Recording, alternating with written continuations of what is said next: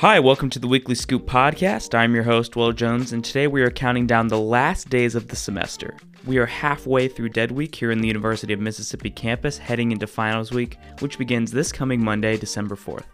Now, final exams look different for a number of people. Some have 3-hour-long tests, some have projects to turn in, others have extended presentations. But regardless, everyone needs to prepare in some fashion. And today I will be recounting the various ways one can prepare, whether this is your first finals week or your fifth. For a specific list of tips and tricks on how to study, you can go back in our archive to find an episode I did with DM&C editors Clay and Caroline, talking about the best ways to study and the best study spots on campus. But today's episode will be focusing specifically on finals and the requirements therein. And also today we're going to try something a little different, a solo pod. So stay tuned to hear more from me, and me alone, about how to finish the semester off strong. The end of the semester, or any semester really, comes with its own set of challenges. Maybe there's that one gen ed you simply have to get a C in, maybe you need to ace a certain project for your portfolio or resume. The point is everyone's in a different place, which leads me to my first piece of advice. Know your schedule.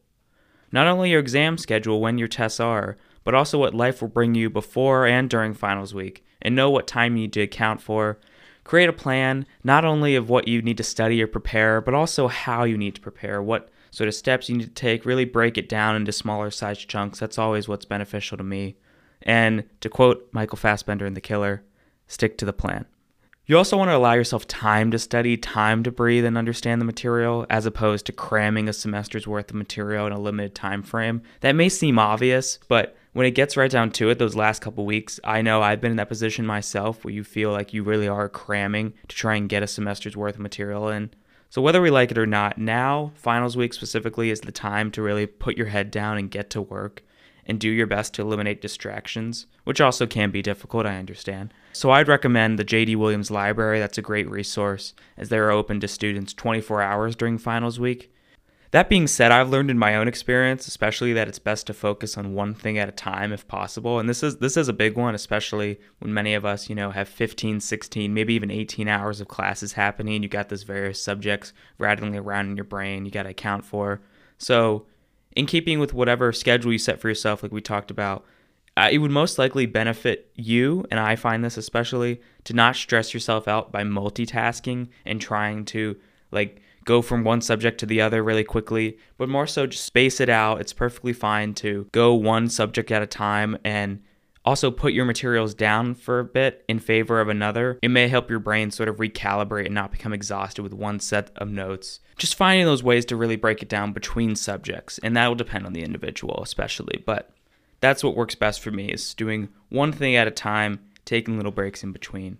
And I would say, especially in the lead up to taking your test, breaks and sort of a reset of your mind, your body is really important, critically important. So a good night's sleep is always needed, to me at least. It's more beneficial to be well rested and allow my mind to think critically during an exam period versus cramming the night before and hoping that I've memorized all the answers on whatever 3 hours of sleep or no sleep maybe. Because you can't underestimate a good night of sleep, and you can't underestimate a good healthy breakfast than the day before an exam, or maybe a healthy lunch, wherever your exam falls. To all of you with 8 a.m. exams, myself included, good luck.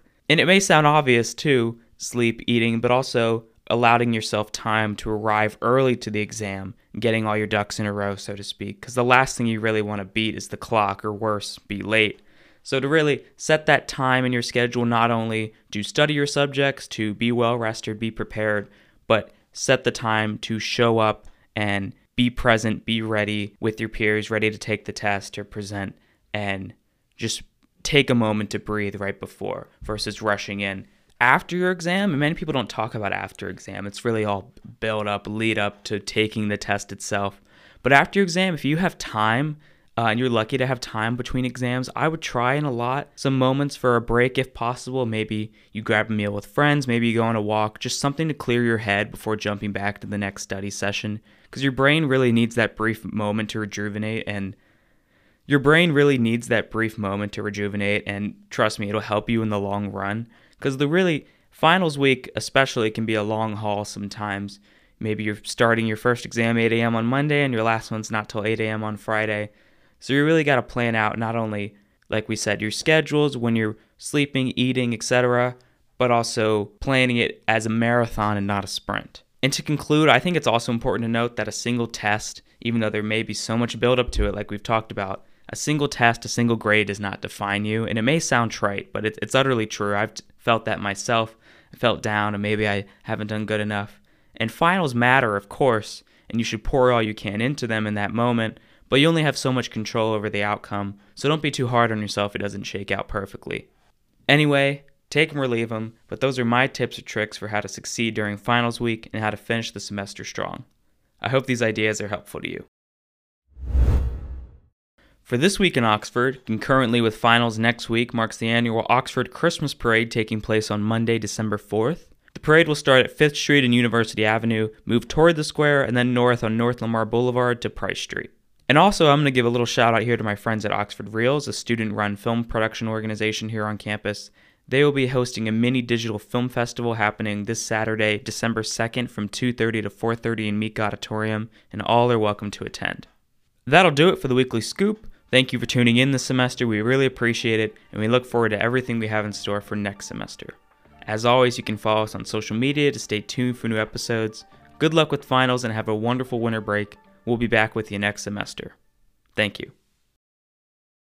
New episodes of the Weekly Scoop will be released every Wednesday during the University of Mississippi 2023 through 2024 school year, with occasional bonus episodes on Mondays and Fridays wherever podcasts are found.